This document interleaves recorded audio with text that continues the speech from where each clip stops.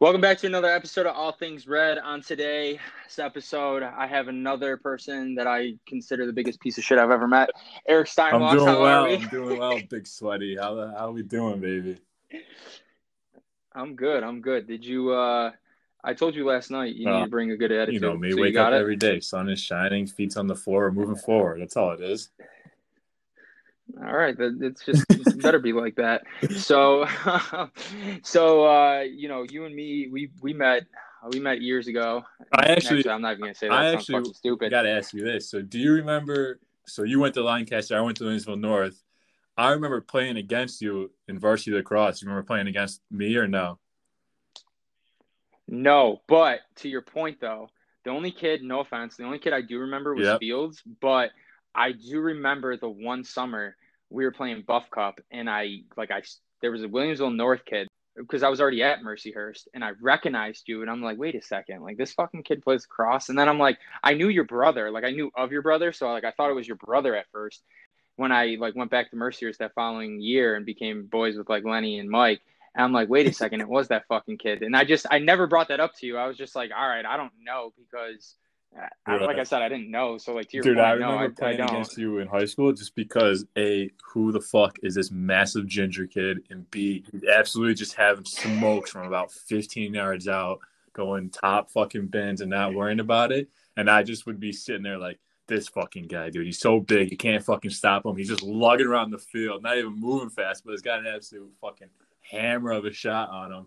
And then, yeah, to the point about the Mercyhurst thing, like you started friends with Lenny and Renzo, and I always had to live with them, and then kind of through osmosis and just being around each other. Dude, it's crazy. Thing comes full circle like that, you know? I just remember being like, this fucking guy. And Megan, he was an absolute ghost on the field. Don't remember him at all, but fucking you. I was like, Jesus Christ, this kid, he's fucking unstoppable at the moment. My little puny ass couldn't do anything. Dude, it was funny too because JD Oh, Record was yeah, still with us before he Record. transferred to Another one just Timon. balling. I was like, And Jesus Christ, boys.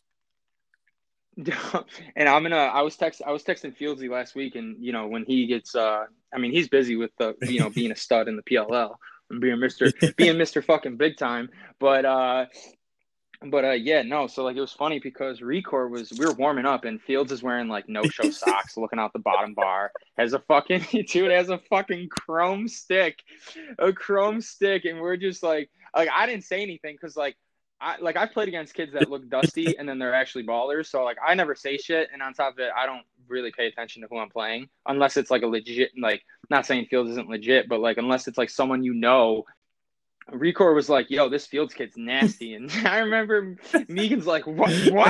That kid? And dude, he ended up dropping fucking I think he Yeah. had like 6 or 7 goals on us. And we were just like throwing like those fakes that he does in the pros now. It's like the no looks. And I'm just like, what the fuck? And then he ended up and I remember again, he's an absolute baller, but he's a legend too. Like he's a boys kind of guy too. So he's a good guy off the field as well. But dude, I remember he'd show up to practices and like games, like you said, no show socks, looking like honestly just the dustiest kid ever. And then he'd go out there and pull some shit. And it's like, dude, you are on another planet of a playing field right now. Like you're nowhere close to what we got.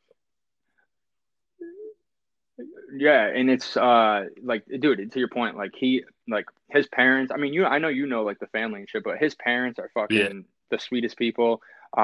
His brother is one of the nicest guys I've ever met, and then even Fields himself for like all he's accomplished and then like how big time he actually is in lacrosse. Like he's like the most down to earth and genuine person like you could probably ever meet. But like you said, we played box the one summer together. And like I'm like looking at him like, God damn, like, why are you playing with us? Like, because I think he's better at box than he is field. I mean, I played a couple games of box with him too, and it's just again like, dude, I should not be on this field. I should not be on this court. I should not be anywhere near you on a lacrosse surface because the things you're doing and what you're seeing is way above my IQ level and playing level. Yeah, and I mean it does help fucking playing with the Thompson brothers for a couple of years as well.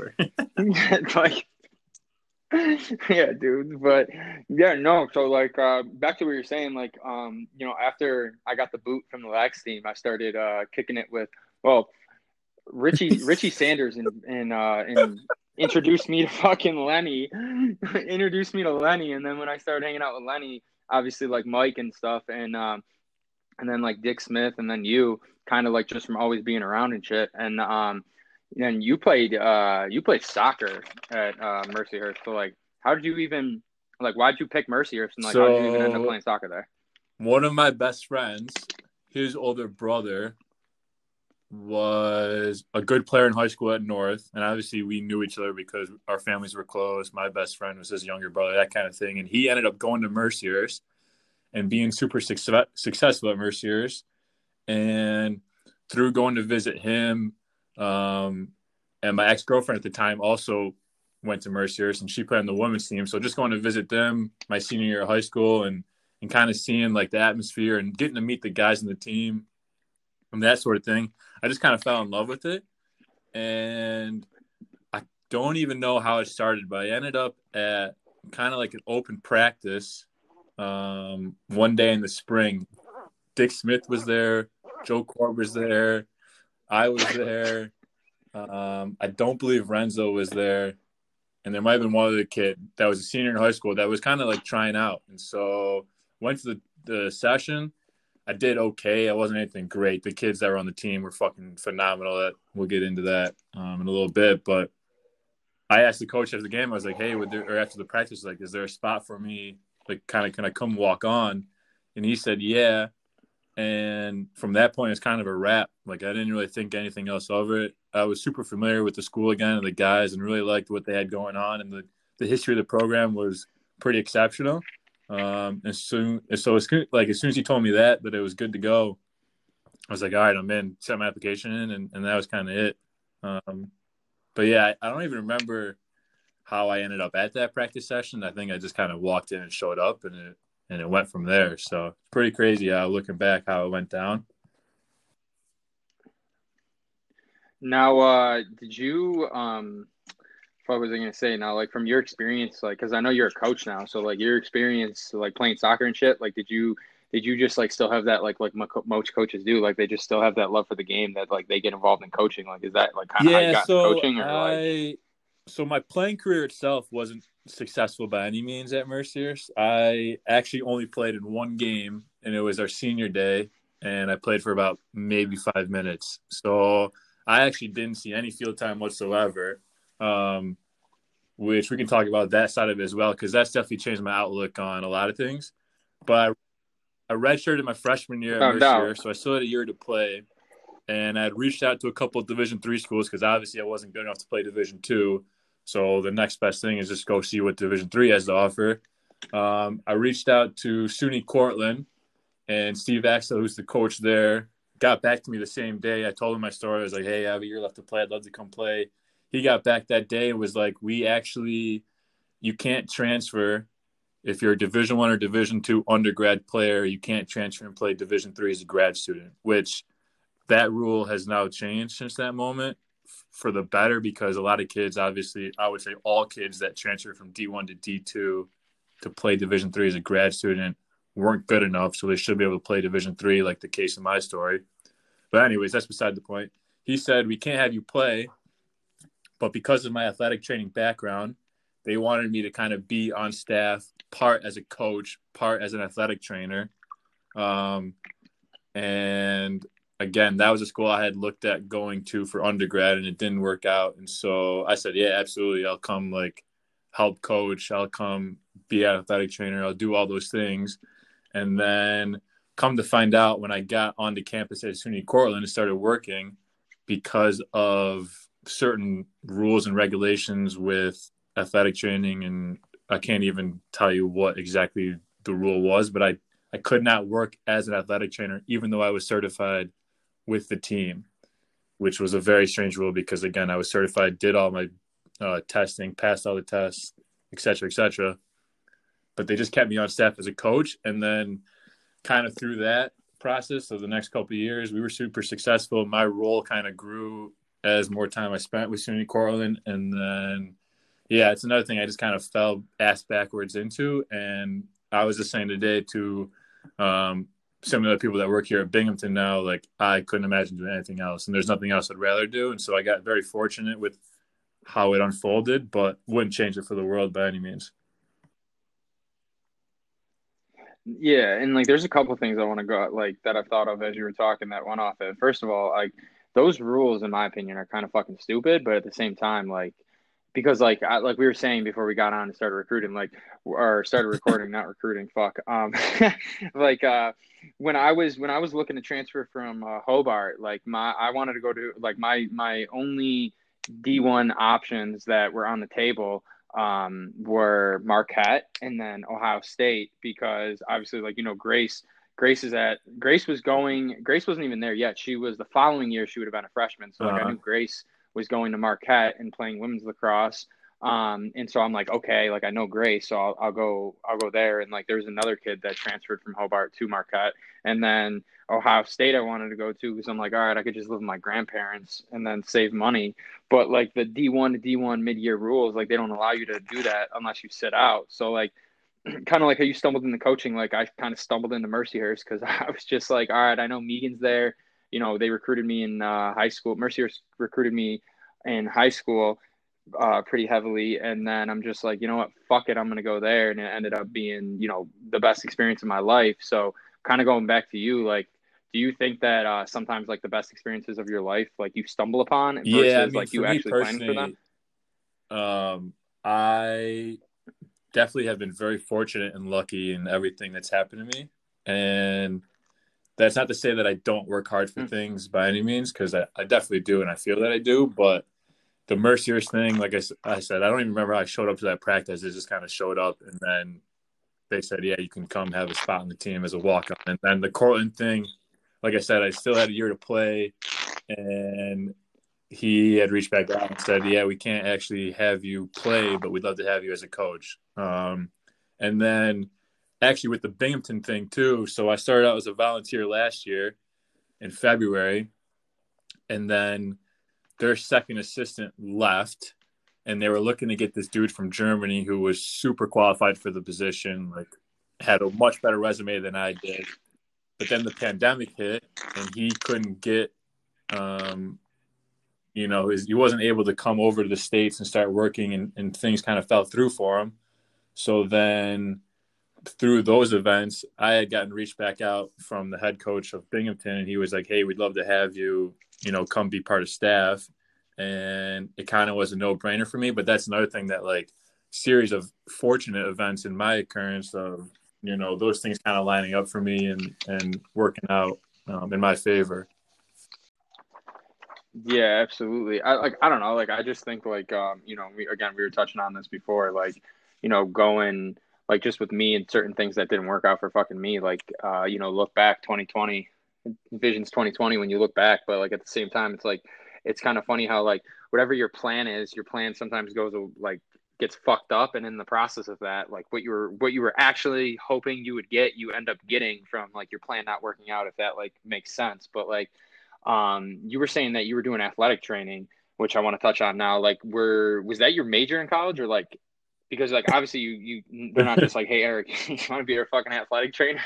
like you gotta be educated on that shit. So like, was that like So something you majored in, or like when how did I you was get still into in high that? school, I started training at a place called Proformance, by John Offer, who owns it. John Offer is an incredible strength and conditioning guy, anatomy and physiology guy. He's worked with some phenomenal individuals. He trains some of the UB football guys. And so when I started working out with him and at his place, that got me interested in strength and conditioning and performance improvements through, training and that kind of thing. And then when I was looking through the list of majors at Mercier's, and this goes back to the kid who was there before me, who was a good family friend, Matt Campana, who played soccer. He also was an athletic trainer. My dumb ass thought athletic training, okay, that's you're training athletes to become better. I was not really in the ballpark on that one. And athletic, a lot of us know, is something that's completely different. Not completely different, but is not strength and conditioning, which I thought I was getting into. Anyways, ended up in athletic training and was just kind of too lazy to switch, and it was close enough to what I like doing, so I just stuck with it. But again, it's another thing that, like, my freshman year when I started taking classes, I was like, this is kind of not what I thought it was. And I don't know if I was the dumbass who thought it was something different. But again, just got lucky in the fact that I enjoyed it. In my class, we had 13 people in it, and we were all super close, and the professors were awesome. And it was something that I ended up loving in the end, and didn't continue on with just because of me getting into coaching. But yeah, it's funny, the athletic training thing, for anyone that listens that think athletic training is like strength and conditioning, it's not strength and conditioning. It's something different than that. Did you guys like that was the place that was at fucking Yeah. what's It it was called? up in The the Pepsi Amherst Center, Rings, right? The Pepsi Center? kind of up the stairs, tucked away in a little corner. And he's still there. He's still there now. He does a fucking phenomenal job. If Yeah. anybody's looking to do some kind, and he does all ages, all sizes, all kinds of people. But yeah, he's a phenomenal individual. He's super successful. He started out of his own garage, and then over years he's built it into what it is now. But yeah, he's a super awesome guy, and he's very smart about the way he goes about things and his training and that kind of stuff. So he actually might be a good guy to get in touch with and try and see if he'd come on, because he's definitely got some good knowledge and some good life experiences. Yeah, I'll definitely have to reach out. I'm gonna like say if I said that it was on your behalf, like you put me in touch, Yeah, no, he definitely would he should know still you, or remember he'd be me. like, "Who the fuck is He's this actually a guy?" neighbor. He lives around the corner from us. He definitely should still remember, who we are and our last name and that kind of thing. Yeah, I'll definitely have to reach out to him because Yeah. that place that's at the Eastern Hills Mall, Absolute Performance. That's where me and Megan used to work out at when we were in high school, or not even in high school, but like towards our senior year. Because like I did not touch the weight room until probably like my freshman year of college. Like I walked in like like how you were talking about lacrosse earlier. Like I walked into Hobart, walking into Division I lacrosse, 6'3", 165 pounds, dude. Like I got fucking like I didn't get bullied, but like, dude, the first couple practices, Yeah. I'm like, fuck, dude, I need to put some muscle on. Like, what the fuck? And so like, but no, so like almost to like what you were saying about like how they train, and it's all kind of like in a way like they mix in like biomechanics and like all that shit. It was I think I was talking about it with Mike when he was on, because I know he's like super into that type of shit. Is that it's like when I was coming home and I was giving, Tom, who is the owner and runs AP, I was giving him like my strength and conditioning, like summer Yeah. workouts. And he literally looked at them and fucking threw it in the trash. And he was just like, "Do you need to return this to school?" And I was like, "Yeah, I got to give it back to the coach and fill it out." He goes, "All right, just fill it out, but we're not doing a single fucking workout that's on that thing." He goes, whoever wrote that should be fired immediately. He goes, "You're going to get hurt."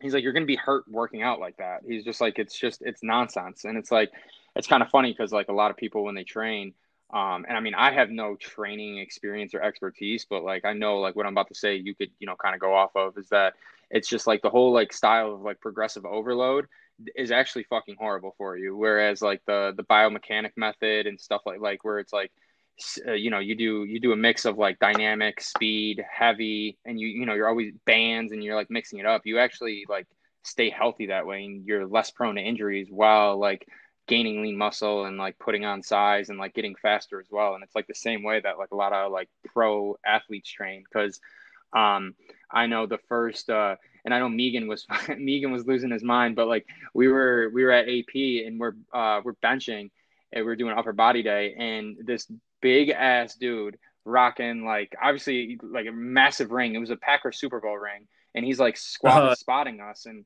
it was James Starks, the running back for the Pack. Yeah, the Packers starting running back when they won the Super Bowl in 2010, and like Tom was like, "You know who that is?" I'm like, "Obviously he plays in the league. Like the dude looks like Rambo. Like I don't know who the fuck that is." Like, and he's like, "Oh, that's James Starks." I'm like, "That dude's a running back? Like goddamn! Like that dude looks like fucking Ray Lewis to me."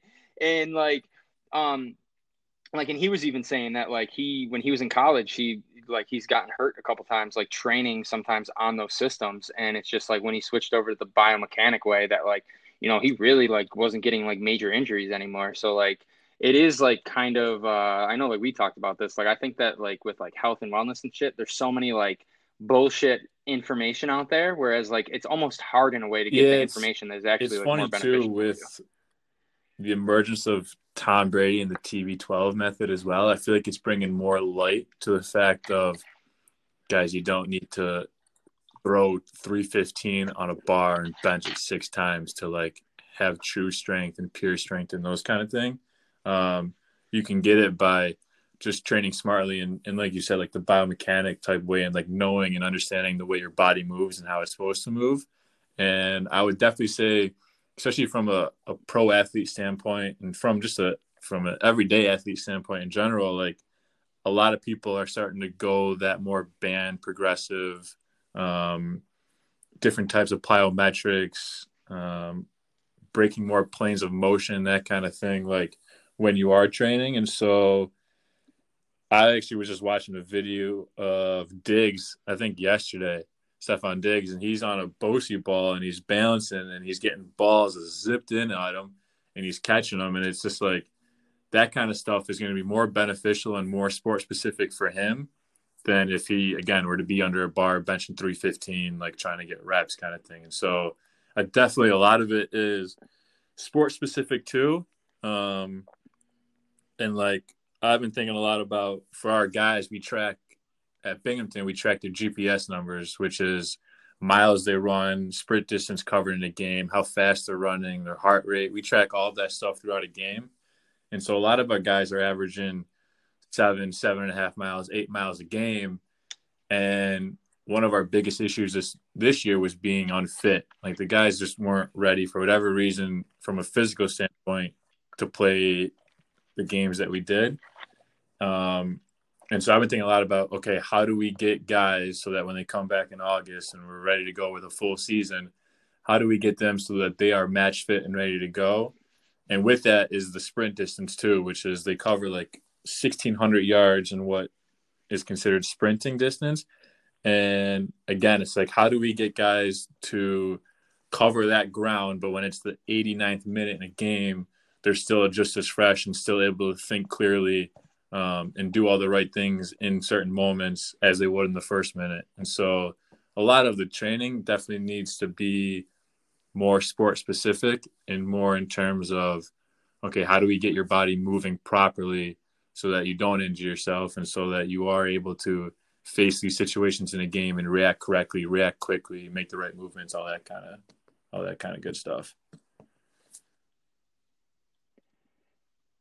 Yeah, did you have you ever seen like the workout videos that He's got some crazy ones too. So Alvin Kamara does? Like, the stuff he's doing is super sport specific, and it's no wonder like he probably, and I don't know this for sure, but if I had to guess, he probably has no ankle injuries. His knees are probably strong as ever. Like the stuff he's doing is phenomenal, and it's guys like that, and again, it's guys like Tom Brady, and it's these videos that are coming out. And Marcus Philly is a guy I follow on Instagram. He was a CrossFit guy, but he does what's called functional bodybuilding, and it's guys like that and the help of social media that they're putting videos out, and it's like, guys, this is the proper way to train. This is the way to do it, so you have longevity in training, and so you're not burnt out in your training, and so your body doesn't feel like it's just gotten smoked day after day because again you're moving your body and doing certain things that your body doesn't want to do naturally.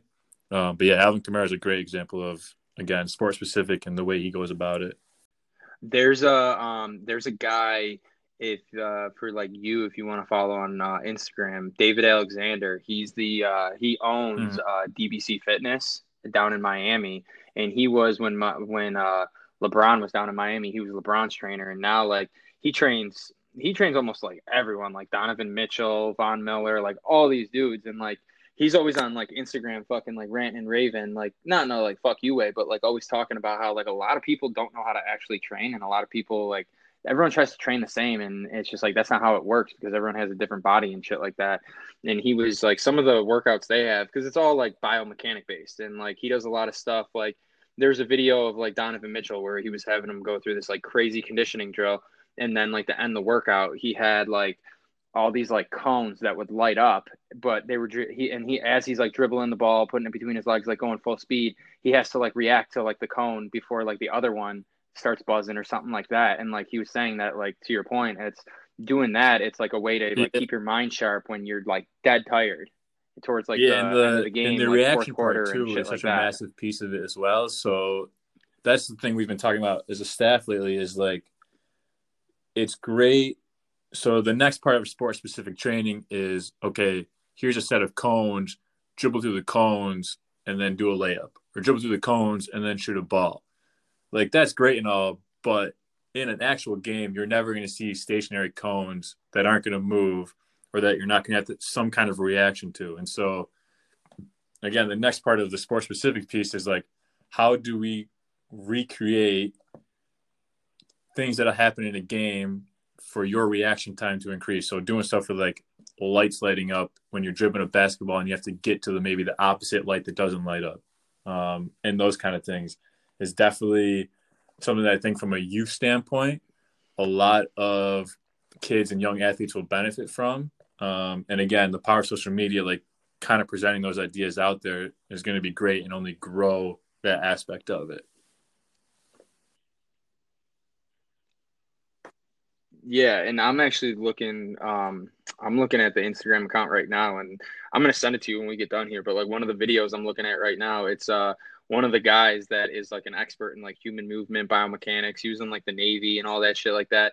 He there's an Instagram post of like where he's talking about how obviously LeBron's been playing for so fucking long and doesn't really get injured. I mean, he's injured right now, but like he's been talking about how like he basically was like telling LeBron that like, yo, if you keep landing and jumping the way you do, your knees are going to be gone within a couple of years. So like he had to, as dumb as it sounds, he had to like train LeBron how to land and how to take off when he goes to jump, and like how to move his core when, you know, he's driving the lane, and like all different types of shit, so that he doesn't those like acute little injuries that like don't really bother you, but like over time, like something stupid like pops off over like it being bottled up. And like he was saying how it's just like LeBron, like there's so many videos of LeBron and he's a big ass dude, but he never lifts heavy. Like you never see him lift heavy. Like he'll Yeah, put it's like maybe a plate on a bar, and that's like the the heaviest he landing does. piece and all that stuff. The amount of force LeBron James lands with on the ground is probably off the charts. And so that force from the ground of him landing has to go somewhere.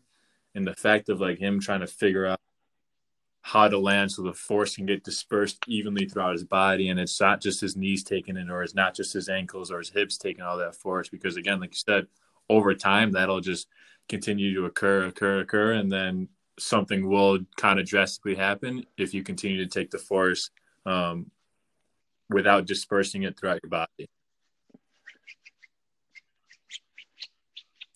Yeah, it's I mean, I'm not into like I'm not in like that area for like industry and stuff, but I think like just learning about that shit, it's fascinating because like you don't like no one knows about it, and everyone's just like you said, it's like, oh, you want to get strong, fucking just keep lifting until your weight goes up. And it's just like that's actually more like Lorenzo and I were talking about it, like that shit's more detrimental to you than it actually isn't. But you know, going kind of getting back to like you coaching and shit like that, what you're now coaching at Binghamton. You're assistant coach at Binghamton. So congrats on that. That's a huge opportunity for you. You know, have you been able to, I know this might sound stupid, but like have you been able to like, you know, kind of cultivate your own like coaching style, or are you still like in the process of like, you know, I'll say things here and there, but I'm still like trying to learn and trying to get my whereabouts and like trying to figure out how I can properly lead each kid and talk to each kid and get the most out of every kid. Cause like I'm sure you know, like what works for one Yeah, kid in it's a coach funny. may not work for So another kid with a coach. being at Cortland, the kids that go to SUNY Cortland, their personalities are much different than the kids who go to SUNY Binghamton. Or it's like the kids who go to the University of Buffalo, their personalities are going to be different than the kids who go to Florida State, let's say. And so you kind of adapt and change in each situation just based off the personality of the kids themselves. I've definitely picked up things from all the people I've worked along with, both good and bad. And I'm still in the process of kind of trying to figure out who I am as a coach in a way. And being an assistant coach, there's definitely different rules than being different ways to go about it than being a head coach. Whereas the head coach, more often than not, has to be the stern guy, has to be the hammer guy, and be like, guys, you know, kind of lay the law down.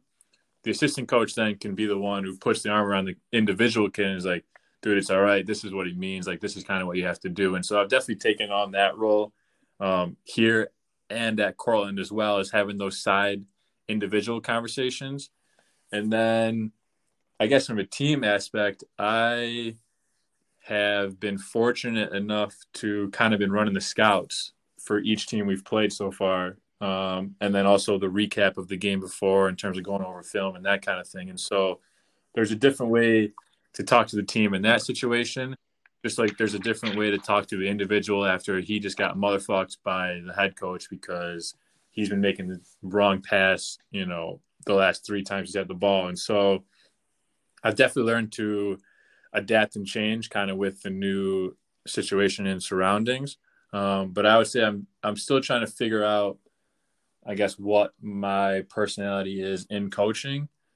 That being said, a lot of it does have to do with who I am as a person outside of the field. I'm a pretty easygoing, positive individual. And I think kids these days definitely need that. As well as they need the negative side, like, hey, it's just not good enough in moments, but more often than not, I think it needs to be positive.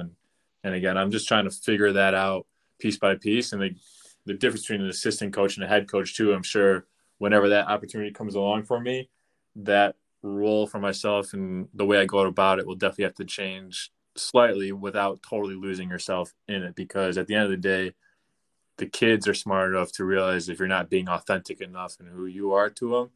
And the second they realize that, they're going to be turned off to you and they're not going to listen to you and they're not going to kind of come to you when they need things and that sort of stuff. So, yeah, it's definitely a work in progress. And, each day and each new scenario that presents itself is a learning experience for me, especially being young and only being, 4 years into it now, 5 years into it now. So, yeah, there's definitely been moments where I've learned things like how to handle it, but yeah, it's piece by piece at the moment and just trying to not lose yourself in all of that as well when you're learning on the fly, that kind of thing. Yeah, and that like leads into like what I was actually planning to ask you next, like how you said like being authentic and shit like that. Like, what do you? I mean, you said you're still trying to figure out like who you are as a coach and whatnot. So like, I don't know if like this is something that necessarily pertains to you, but just like maybe like the idea you can comment on. But like, how important or not important do you think it is like for to have that fine line of like, you're hard on your players because you want the best out of them, and like, certain kids, like I know, like every coach I've ever had has always like screamed bloody murder at me because like there's times where like I'm lazy, and obviously like there's times where I'm not playing to my potential or something like that, and like coaches see more in you that you actually know you're capable of, but at the same time, like I would say 90% of the coaches I've had, they've always been able to do it in like an authentic way where like um on the coach they're doing their like on the field they're the coach, they're doing their job, but like off the field they like built a relationship with me and like other teammates to the point where it's just like we understood that like when we're on the field there's a job to get done, he's the coach, I'm the player, there's no there's no fucking around that's going on. But as soon as we're off the field they knew how to like toe the line of like, okay, if you need to come and talk to me, you need to have a personal conversation with me, we can do that. And almost authentic to the point where like once we are done playing, we would want to go and have a beer with them and enjoy, like almost be buddies with them in a way. So like what, like, do you think that like coaches that do that and are like successful in doing that and knowing how to toe that line, they actually in the long run could build a better program and Yeah, get more players yeah, to want to buy into what they're it's saying? massive. And so Or what do you if think? you look back like 30 years, and maybe not even that long, if you look back 15, 20, everyone was treated as the same individual, right? No matter who you were, no matter how you reacted in certain situations, everyone was treated the same way. Nowadays, and I know that we're not the only ones at Binghamton, and I know at Cortland we weren't the only ones doing it, but nowadays we give our guys personality tests. And so what these personality tests tell us is like how these kids like to be treated, how they receive communication the best, how are they motivated the best, all those kind of things. And so there still needs to be time to time as a whole group that everyone's just getting motherfucked and like, guys, it's just not good enough. Like as a group, we need to get better. But then building those personal relationships is huge because, again, like you said, when they get motherfucked, afterwards they're like, okay, it's not on a personal level. Like he doesn't actually hate me as a player. He's just trying to motivate me, and I know he has my best interest at the end of the day. And so with these personality tests that we've been doing and getting the results back from the players. It's just help us communicate with them better in everyday situations. And so, again, one kid, he might enjoy like just getting yelled at and getting battered and like, dude, you need to pick it up and the whole thing. While the kid next to him responds about it to like, hey, it's not good enough. And like, maybe we can do X, Y, and Z and get there. And so those personal relationships are definitely huge in creating culture and creating a team environment that is positive and moving in the right direction. And again, like, especially in the college game, when recruits come to visit, 100%, and I'm sure you and I both did it, they're asking the players like, hey, what's coach like? Like, is he a good person? Like, do you want to be around him? That kind of thing. And so that right there plays a huge part in the recruiting rule, what your player answers to that recruit. So those interpersonal relationships are massive in building a team that's going to be successful for not only a season, but for multiple seasons. Yeah, no, I completely agree with that because there was a coach, I'm not going to name his name, but like, yeah, and like for people listening, like that might be like, yo, what the fuck? Like I would never want to play for a coach like that. Kind of like how like there's times where like the coach wasn't actually being like, bro, you're a bitch. Like it's just like when you're it's like how do I want to say this? Because I was talking about it with Lorenzo. When you compete at a high level, you don't get to that level or get good to get to that point without being like super fiery and kind of no fucks given like kind of mentality. So it's just like the only reason I was just like, yo, what was that about? Is that like I didn't feel as though he needed to like stop the drill and like fucking scream at me in front of everyone. Like I could see like I come off to the side, he say it then, but like and like I didn't take it personally because like I'm sure like you've probably seen like I'm not comparing the two, but like you've probably seen like Alabama football. Like there's times where they're up 30 on some teams, the dude goes offside and you see like Nick Saban breaking his headset, screaming bloody murder at a player. But then again, like they've been to the title game 8 times in the past like 13, 14 years. So like certain coaches are just like they can do that. And like when I went and talked to, the coach, he straight up said, he goes, yo, I'm sorry, I didn't mean to do that. But at the same time, it really fucking annoys me how, I see a lot of potential in you, but you play with almost no fire. He's like, it's like almost, he's like, some days you're aggressive, some days it's just like, eh. And he goes, as a coach, that makes my skin crawl. Right. So me exploding on you was because of that, not because I actually think you're a bitch. So it's like, in a way, it's just like, I kind of think that like the more, personal and like authentic you are with your players, like right up front and like kind of like, yo, this is what it's going to be. This isn't. And like he told me, he goes, look, he goes, and I'm sorry, but at the same time, John, he goes, you're playing Division I lacrosse and you're at like, a really good program. And he goes, we play really good schools. Like, I'm not saying this in a bad way, but this is not for everyone. So like, if that's something that's really going to bother you, like, I mean, you might have to, look in the mirror and take a hard look at yourself and figure that out. But, that's where I'm coming from. I don't feel as though you're putting all your effort into how you're playing. So as a coach, it really bothers me. And when you, make these like, boneheaded decisions, my natural reaction is to explode on you. But like, kind of how you said about like going and talking to him, like I was going in that office like, fuck this guy. As I left, I'm like, that guy's the man. I'm like, I respect that. I'm like, I respect the fuck out of him now. And then it's more so of like, damn, like I gotta pick it up on my end. But like, I always think it's like an interesting dynamic between like coaches and players, because I think if there is like, more transparency and authenticity, like you kind of get like more and players to want to buy be heard into too. like the So that's the other system and thing. like kind of like the culture you're trying to build with the team. I train the goalkeepers every day. And so we were doing a drill the other day, just me and the goalkeepers.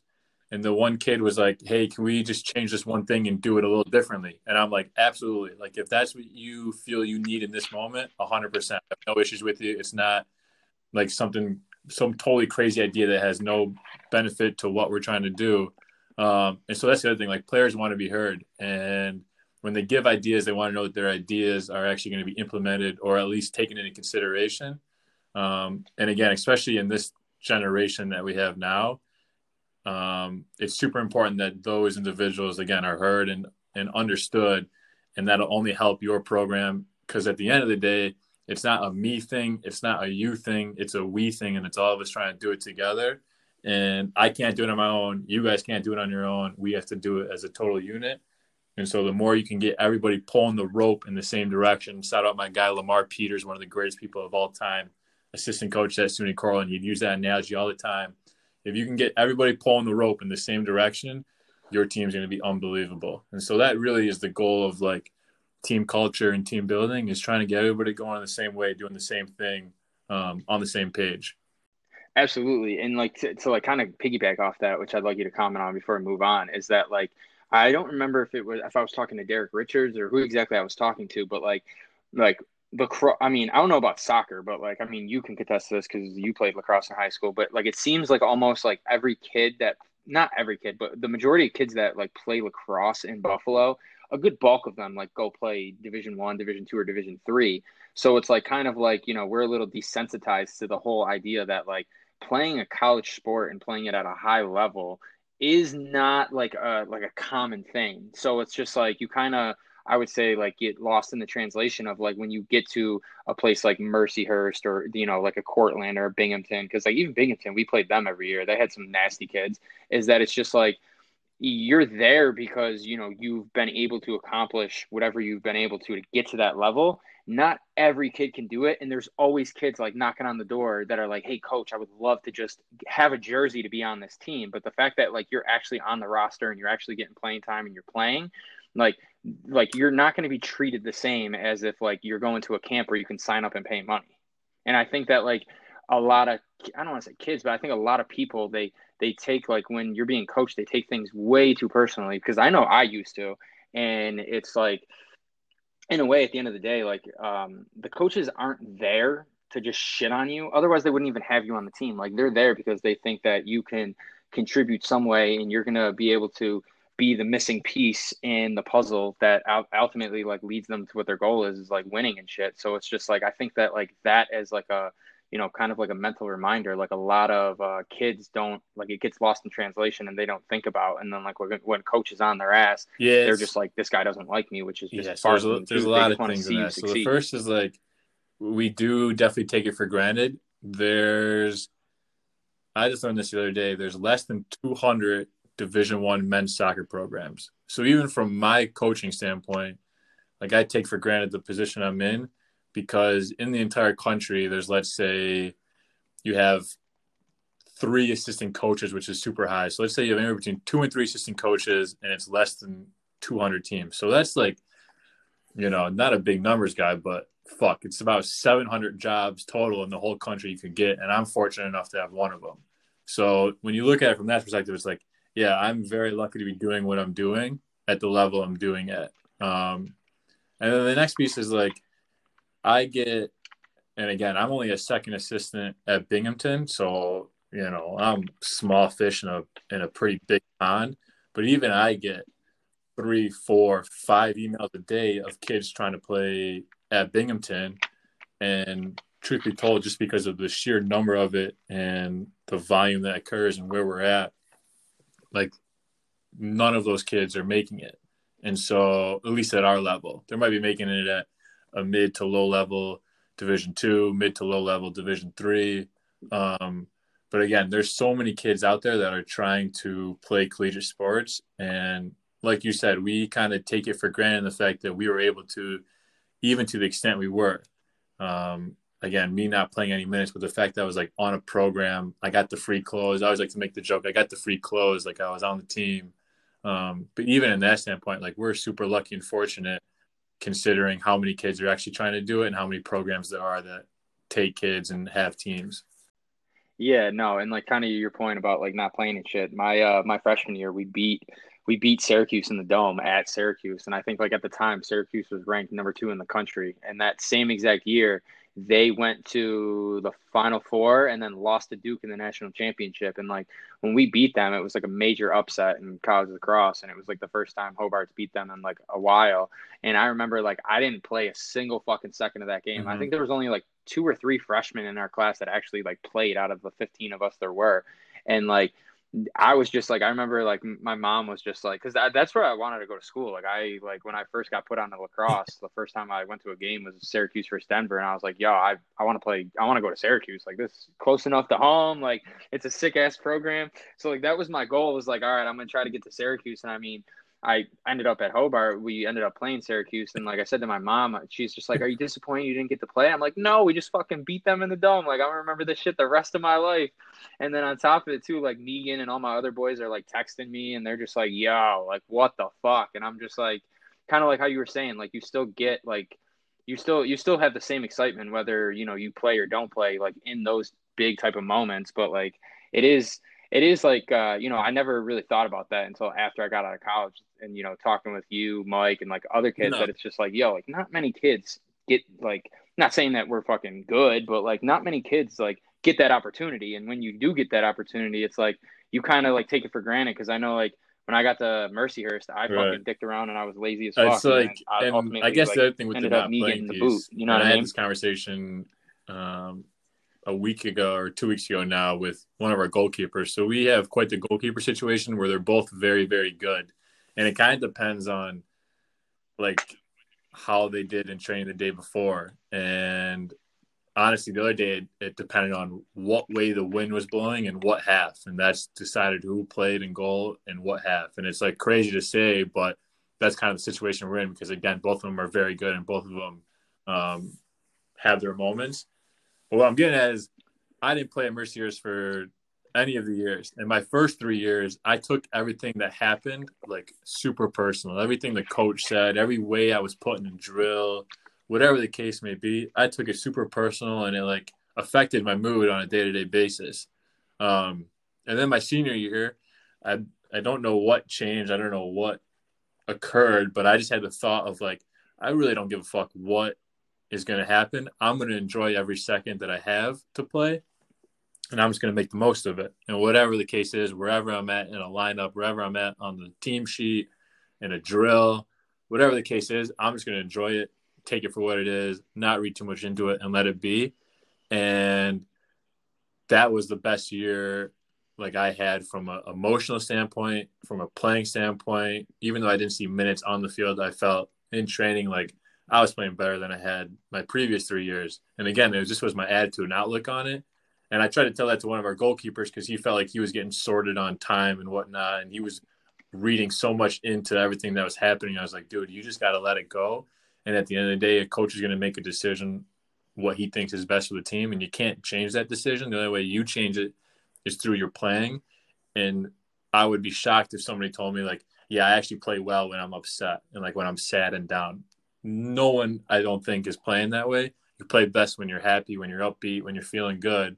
And so when that mindset for me changed, again, my playing changed, and the kid had the same luck. He changed the outlook, and for the next 3 days, he was phenomenal in training and fought his way back into the starting lineup. And so, yeah, it's like we've talked about. Kind of seems like the theme of what we've had so far is like coaches are going to do what's best for the team, and you only way you affect that is through playing time, and your playing time is only going to be, or your playing is only going to be well if your mood is good and if you're upbeat and like ready to have a good session. You got a smile on your face and all those kind of things.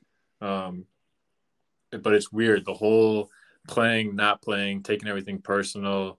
It's a very slippery slope once you get in it, and it's a fine line between reading too much into it and not reading into it and all that kind of stuff. And you kind of just got to figure it out as you go. And every situation is different, obviously, for certain aspects. But yeah, it's quite the side now seeing it from a coaching point, and then obviously being a player when I look back and I'm like, holy fuck, like what an idiot I was at that time. I wish someone had kind of told me, or like I knew then what I know now. And like we said, hindsight's 2020 in that aspect. But yeah, fuck, it's crazy seeing it from the other side now for the couple years I've been in it. Yeah, and like, kind of like wrapping this up on that note, like it's like the same thing, because like I tell, like when I got the boot from the team, like I had multiple guys being like, bro, this is fucking bullshit. Like we're gonna go talk to coach, like that. I'm like, yeah, but like, and I mean, my mom's always raised me this way, and I'm just like, is it bullshit though? Like first he had to, I'm like, first he had to suspend me because I wasn't going to class. Then he had to suspend me again for lying about, what my grades were. Then on top of it, like, he set like certain rules for us, and I broke multiple team rules. Not that like it affected anyone, but it's like at what point, like, in at least my case, do you set a standard for the team? Because like, because a lot of guys, I doubt anyone thought that, but like if he was to keep me on the team, like looking back on it from like say like a coach's perspective and a more mature like mental state, it's like, yo, you're kind of just letting me get away with shit because like I came from a D1 program. So it's kind of like you're favoring a kid that can contribute, but it's like if a kid that was never touching the field doing that shit, you would get rid of his ass immediately. So it's just like, you know, like I try to tell like a couple of the guys like when we were talking about it, like we don't talk about it anymore, but like I would tell him like, yo, if like it's not bullshit though. Like he expected something of me and I did the polar opposite. And So he was dude, the just like, greatest example bye, of that like see ya. is, I'm gonna And it's just absolutely like butcher his name, this is the way but it is, you know? Johannichuk from Albany, the attackman. Do you know what I'm talking about? So Albany played Binghamton a couple Oh weeks yeah, ago, and I actually was why there did he get the boot watching, from and the Albany? dude is a phenomenal lacrosse player. Like he again is doing shit that it's just like, bro, I don't even understand what planet you came from or how you fucking do this shit. Dude, he's an actual monster. The shit is ridiculous. He was pulling like He's between a the leg monster. He's in Space Jam goals too. in the middle of traffic, bouncing off the floor, like no issues whatsoever. But so there was a little scruffle that broke out in that game. And he was kind of involved in it in a pretty heavy way. Not the one that really started it, but he kind of kept it going and lit the fire even more. And then apparently he's just been having issues like yelling at coaches, getting in fights with teammates, like just not being a good teammate. And he's the perfect example of, dude, it doesn't matter who you are and how much you contribute. I think he leads the country in goals, or if not, he's like got to be top 5. I mean, kid scores fucking 4 a game. But the perfect example of if you're going to hurt our team culture, like we don't make exceptions for certain players. And so, yeah, he got removed from the team last week, and it's pretty big news in the lacrosse world. And I personally like the move. Like again, dude, if you're not going to pull your weight, if you're not pulling the rope in the same direction, you're going to be a dickhead. Like you got to go. We can't have you. Absolutely, and I totally agree. Like, and that's the thing. Like, I never like the second I got the boot from the team, my mom was like, "Don't even think of uttering a word that this is bullshit." Like, you knew it was coming. I was like, "Hey, touche, mom." Like, I agree. I'm like, "Don't worry about me. I'm good." And so like, but that's the thing though. Like, my mom's always raised me that way. She's always just like, if there's an issue, which I know like a lot of my buddies and a lot of like other parents like disagree with it, but it's like she's always just like, "Yo, if there's a problem and you're involved, you like there's culpability on your end some way shape or form, so like don't play the fucking victim card." um but you know, like kind of wrapping shit up here because I know like we're, you know, you're tight on time and stuff like that.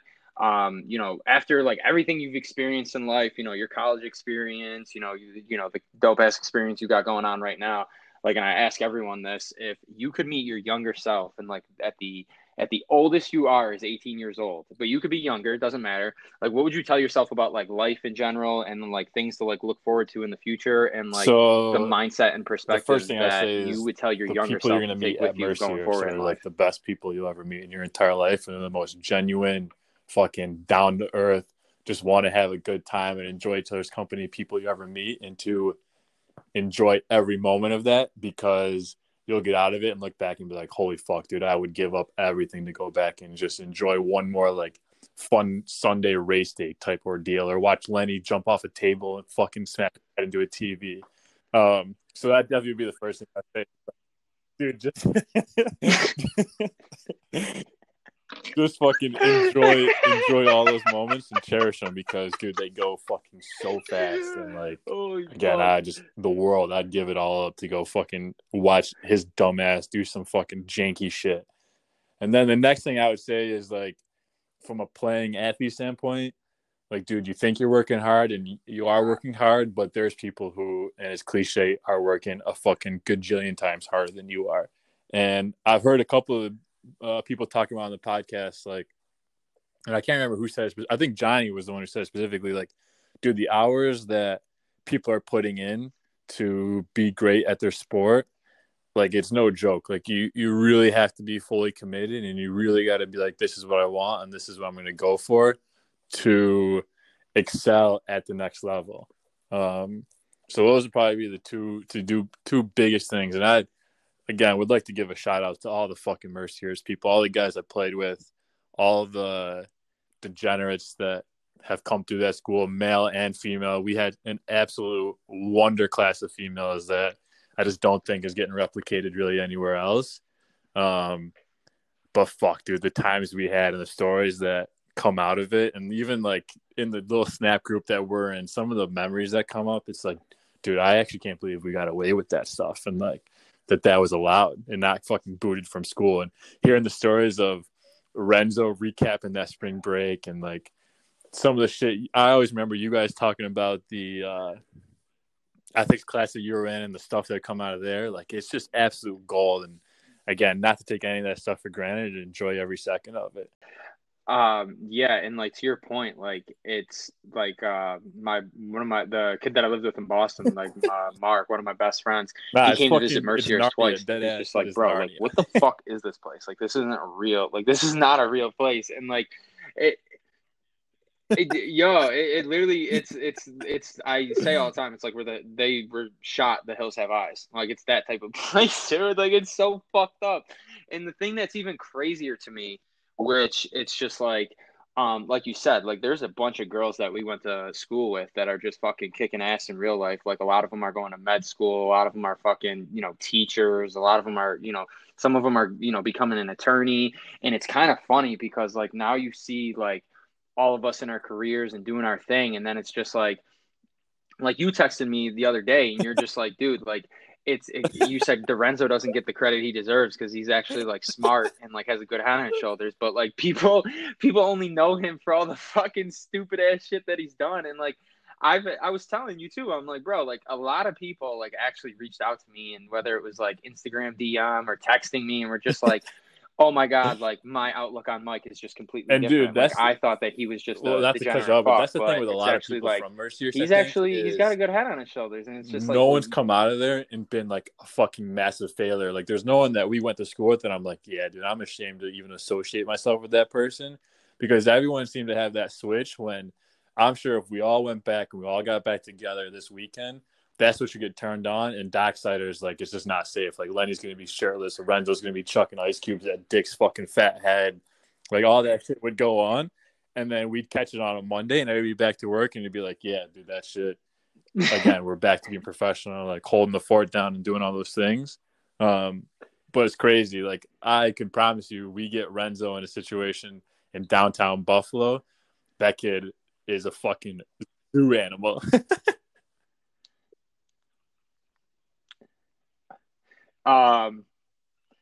Not to fucking, he wouldn't even care. So this isn't even me exposing him. He came, I think it was July 28. No, it wasn't Yeah. 2018. I think it was, I don't remember. Like it was right after we graduated. So that was what, 2017. Yeah. So he came up for the weekend. He stayed with me. We went down to Sky Bar. Dude, he was fucking shirtless, slamming beers like Stone Cold Steve Austin in his prime. Just roaming the bar shirtless, just hammered. And like no, like I mean it's Buffalo, so no one's really batting an eye at it. But it's just like you look at that and you're like, oh, that man's a teacher. Like to your point, like it doesn't line up. And like I had him on a couple episodes ago, and I just posted about it. Casey Dowd, who is a fucking one of like the dopest humans I've ever met, is that like he was saying that like his first coaching job out of college was working at Mercyhurst, and he said that like he's like eerie, like he didn't understand it, he didn't understand the stuff. He's like, for anyone that's like been to Mercyhurst, he's like, I don't understand how the Stone's in business. And then he was saying how like it was the most like wild concept to him, how he's never been around a group of guys where like kind of to your point about like being able to have that switch of like, okay, we're going in straight savage mode, and then we're gonna like not even like a day later we're gonna be back to like the grind of doing what we got to do and taking care of our business.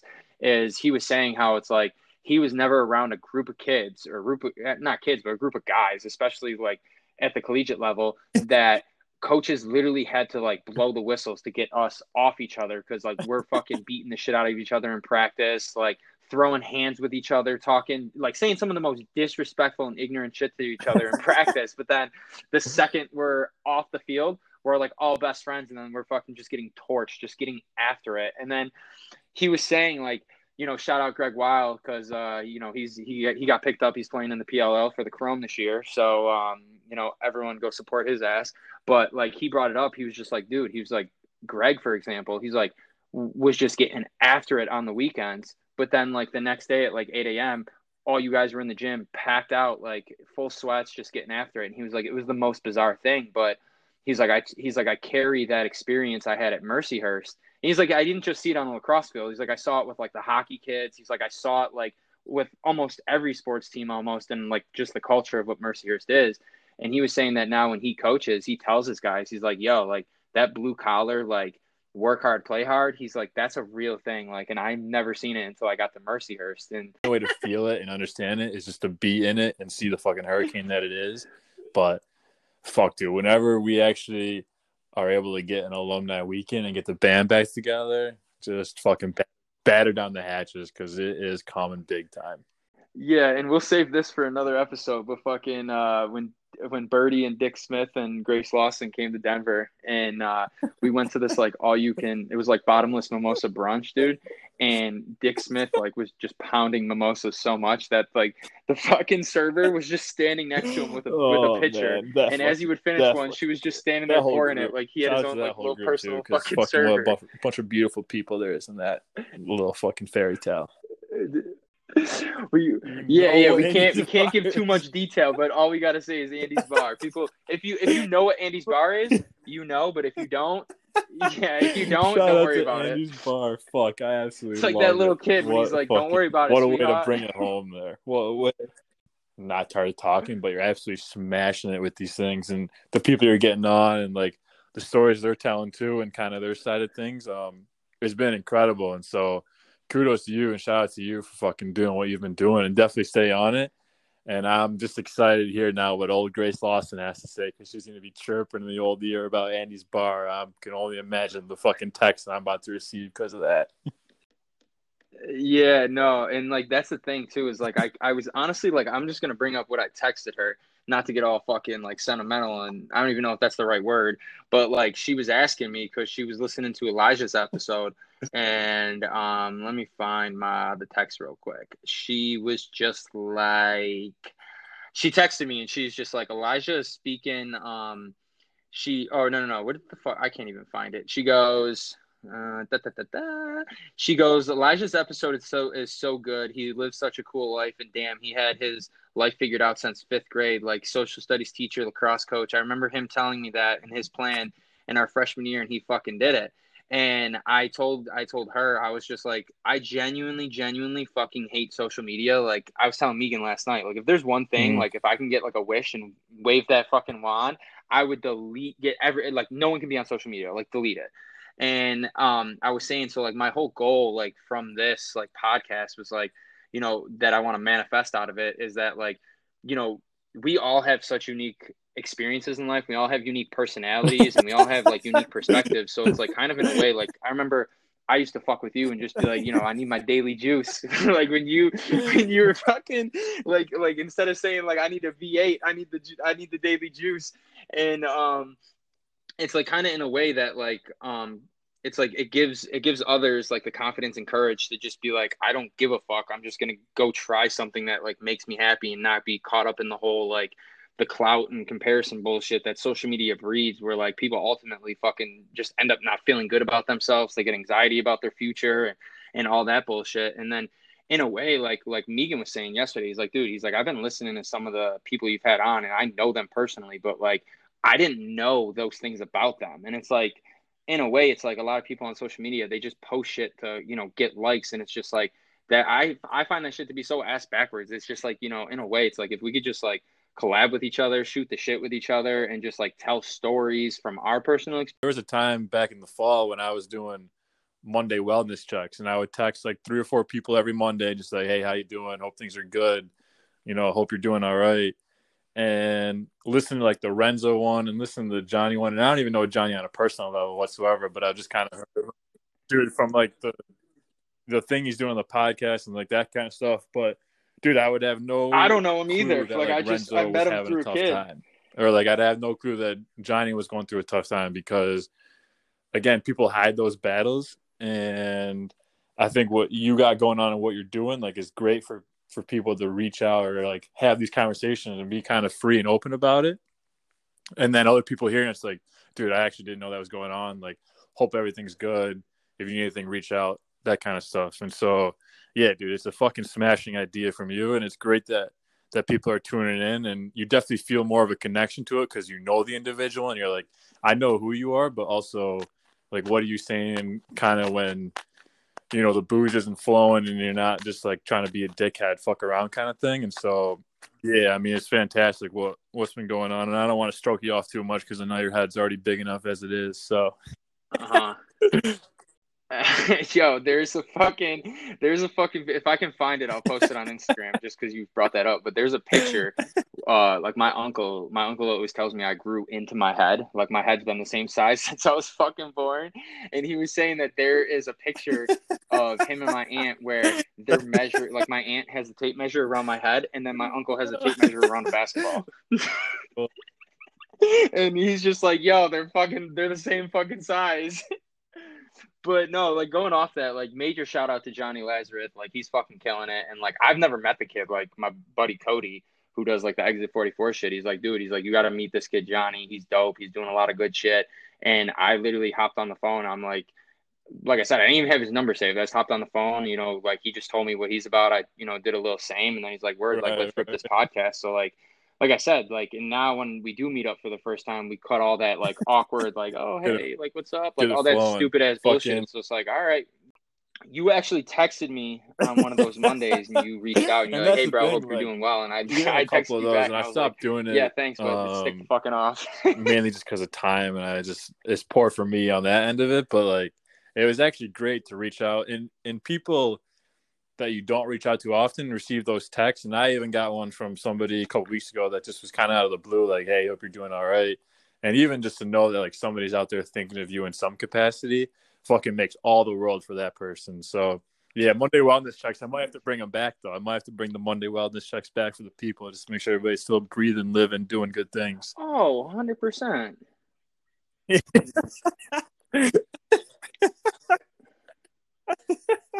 Yeah, just please don't text me because if I see your name across my fucking screen, I might have to fucking slash your tires. Fucking gold. Like honestly, right, like Big Red. again, I appreciate it, my guy. It's been an absolute pleasure. If anybody's made it far, shout out to you. You can text me if anybody's made this far. Big Red, don't text him. He's already too popular and got all the people blowing up as hot as it is.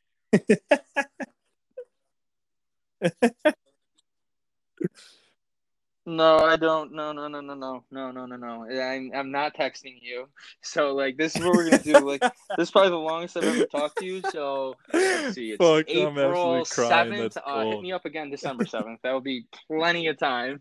All right, bro. Stay blessed. Stay holy. Stay upright. Peace and blessings. Peace. Fuck. All right, bro. I'll catch you. I appreciate you doing this.